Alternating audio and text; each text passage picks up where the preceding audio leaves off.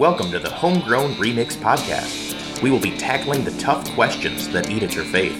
Throughout the year, 4 students will dissect, discuss, and comment on each week's topic. And now, please welcome our host of Crossroads Farm. Hello, and you're listening to another episode of the Homegrown Remix Podcast of Crossroads Farm. We are so excited to be continuing our Red Letter series, and we're going to go ahead and introduce ourselves. I'm the host, Brady Van Dyke. I'm a lead team coach, and I've been volunteering for 4 years. I'm Tain Harris. I go to Reading High School. I'm in 11th grade, and I'm Colton Weiler, and I am a senior at Reading High School who is also on lead team crew here at Crossroads. I am Sierra, and I'm a senior at Litchfield High School. I'm Emmy Ambrose. I'm a senior at Freedom Christian School, and I'm also on the lead team crew. All right, awesome. So, what did Jack talk about tonight? He just talked about Jesus and his 2 simple words of follow me and how that should affect our lives. Right, so we were talking about following a lot tonight, and everyone is following someone or something, right? What are you following? Personally, myself, I'm pretty big on sports. Big Michigan State fan. Also a fan of the Green Bay Packers. Oof. Yeah, that's a hot topic. Yeah, exactly. Yeah, so a lot of sports teams and just different athletes for me personally. I tend to follow a lot of social media drama because I find it very interesting. Like the Kardashians? Oh, yes, the Kardashians. What do we feel about Kanye? Do we like the new Kanye or the old Kanye? No, we don't like Kanye. I've never liked Kanye, though. Fair enough. I'm big on following music and like artists and new releases and stuff. I just follow Morgan Wallen because I like his music. So everyone is following someone or something, right? What does it mean to be, what is the action of following? Is it just clicking that follow button on social media for Emmy? Is it just following, the schedule and score sheets from your sports?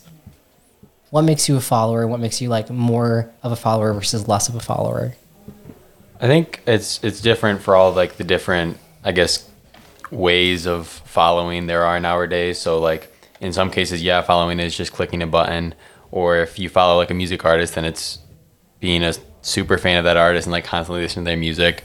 But I think, all those Taylor Swift girls wait till midnight, right? and then, yeah, staying up till midnight, album. I can't wait for the new album to release. But for a person, I feel like it's more kind of trying to model your life after what they're doing. So that's good. I mean, some people like to follow different people in high school, and they want to wear their clothes that they wear, or talk and do what they do. I feel like the more action you put into following someone, the more you follow them. So the more you actively invest in them, the more you follow them. So there's a time element of it. There's a emulating element of it. Yeah, that's really good. Given the examples you guys gave, sports or social media drama or TikTok or whatever, why do you guys follow what you follow? I think there's just a lot of outside influence, so I think it's gonna be different for person to person, just how they grew up. For me with sports, growing up, my family likes Michigan State, so that's why I like Michigan State. And then I had a friend who likes the Packers, so I like the Packers. So I think all of our interests are kind of at least sparked, and the interest is kind of sparked by some outside influence. I genuinely just find it very entertaining, and interesting to me. Not necessarily I want to emulate their lives because they're not great, but I just find it very interesting the ways other people live their lives. Normally it's just if I can relate to it, that's normally how I follow something. So again, everyone is following someone or something, right? So then that begs the question, who's following you? I'd say I'm the captain of my volleyball team, so I feel like in a lot of ways my team is following me, and my attitude towards the game and the way I'm carrying myself definitely, what's the word I'm thinking of, definitely makes them act differently. So if I'm like having a bad attitude and I'm down on myself, then everybody else is. But if I'm trying to be encouraging and uplifting, then it seems like the team all like comes together and is like, yeah, we can do it.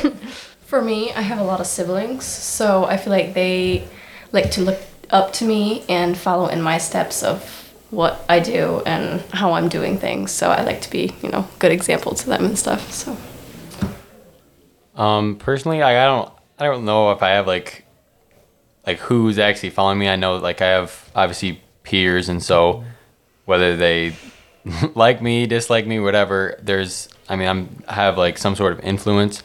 But I always like to think just like a lot of like younger kids, because I feel like there's so many more people like following you than you actually realize and that actually looked up to you. Like when you think back to when you were a little kid and you see all these big kids and you're like, oh, I want to be just like them. So I feel like I'm definitely an influence on like a lot of people that I have no idea. Right, and that's so true. Like, remember when you were in elementary school and you're like, oh my gosh, the high schoolers. I feel like they were so much taller than Right, they are now. and now you're them. You are the people that elementary schoolers look up to.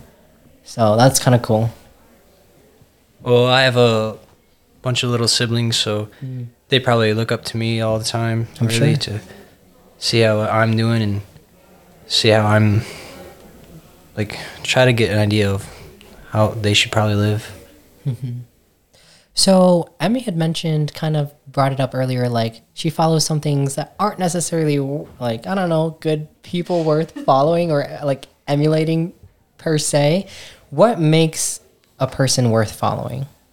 For a person, I think it's how they act, and so if there's somebody that lives their life in a way that I see and I want to model that and do that, then that to me that's what makes them worth following. And I know, different people have different values, so maybe somebody that I think is worth following isn't somebody else doesn't think that they're worth following just because we have different values. It has to do with kind of how they deal with things too, like how they act upon something, how they like treat others. So what do you see that you like or dislike? So if they like get along with you nicely, then yeah, that's awesome. Like you want to hang out with them all the time. But if they're just like always like putting you down, like showing like they basically like hate you, then you're not gonna want to follow them. So a lot of times we don't like to follow people like alone. So we will often like bring people in to that with us. So who would you bring with you if you had found someone worth following? Definitely my best friend. Whenever I see someone that I'm like, ooh, I like that person, I'll be like, you should look them up or something like that. I feel like my sister, because we do a lot of things together, so if I'm ever scared to do something, I always pick her to come with me. Yeah, I would probably say either my brother or my close friends, just because if I find somebody that I think is worth following, then it's one of those things that I like don't want to just like keep to myself. Like I want other people, I want to share that so that they can see that too. So I definitely try and bring my friends along to see that and experience that with me. So in the passage that Jack talked about, one of the disciples started following Jesus because of really a word of knowledge where Jesus was like, I saw you under the fig tree. And he's like, oh my goodness, like, how did you know? Therefore, you must be worth following. Like, what would make Jesus worth following for you guys? Like, what would have to happen? What would you need to see to prove that Jesus is worth following? For me, I'd have to see someone's life change that's close to me in order to realize like how his love impacts us and stuff. Because like if I see someone that I love go through something like I want to be a part of that.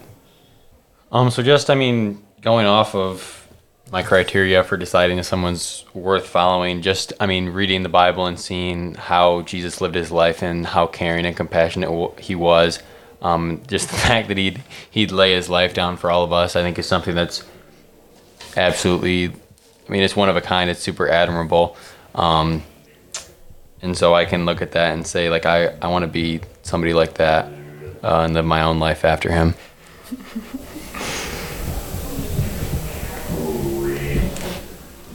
Personally, something that I saw that proved that Jesus was worth following was that his presence in my own personal life, like if I pray about something and he actually brings that prayer to life, it's just very eye-opening. Like, man, he is real and he is really looking out for us all. I feel for me, it's like if you have a problem or anything and you ask him, pray about it and ask him to heal you, and that actually happens. Or if you see other people going through pain and you've had other people pray for them and you just feel that presence, you feel it come over you, or you see someone else going through that and experience that, healing. It's breathtaking and really amazing. So if you were talking to a friend who doesn't follow Jesus and they asked you, what does following Jesus look like? What would you say? Because it's often not as picture perfect as we think it is. You know what I mean? It's not just a verse in your Instagram bio and a cross necklace, or, you know what I mean? I think following Jesus is actively pursuing him and not just like living your life like you normally would. Reading your Bible and praying and living your life the way you should live your life, that way God wants you to live, that activeness in pursuing him. Yeah, I think a lot of people look at Christians or people that follow Jesus as like these rule followers, and that they kind of think that we view ourselves as like really high up and better than everyone else because we don't do anything wrong, which that isn't the case. We mess up all the time. That's why we recognize our need for Jesus in our lives. But following him isn't just like following the rules. I think it's just trying to mold our lives to look like him, knowing that we're not going to be perfect at it, but we know that he's already paid the price for our sins. And just so for me, it's just kind of that always trying to be, just a little bit better every day and just model my life to look like his. So a lot of times following Jesus is going to cost us something, right? And you have to leave something behind. What are some things you've had to leave behind in following Christ? For me, sometimes it's people that are not very a good influence, or like, people that I follow on, social media or anything that I see. Mostly just, friends, people that it's been really hard to, leave behind, because I get that feeling. It's not a very good influence. So. Yeah, I'd say, definitely there are going to be some people who don't agree with following Jesus, so you're going to kind of lose a relationship with them sometimes. But also, when you're trying to model your life after Jesus, it means parting ways with some things that maybe your friends do that isn't necessarily right. So it's just missing out on those things, because you know that if that's not like what Jesus would do, so that's like not what we're called to do. Okay, so kind of a final thought, but what is something that you and I can do this week to be better followers of Jesus? So I would say, it's kind of been a repeating theme for me, but like live your life how he would. So maybe, that means talking to one of your friends about Jesus that doesn't know him, or maybe just being there for somebody who doesn't feel like they have anyone there for them. And if you don't really know how Jesus would live his life, then you can go and read the Bible, specifically the Gospels, Matthew, Mark, Luke, and John, and find that out for yourselves, and then be able to apply that to your life. Yeah, pretty much what Colton said. Living like Jesus and praying and trying to get to know him better so you can live like him better. I feel like sharing Jesus with my friends, just kind of telling them about him, and, even if, they don't seem very interested, just kind of show him, the thrill and, love that we experience.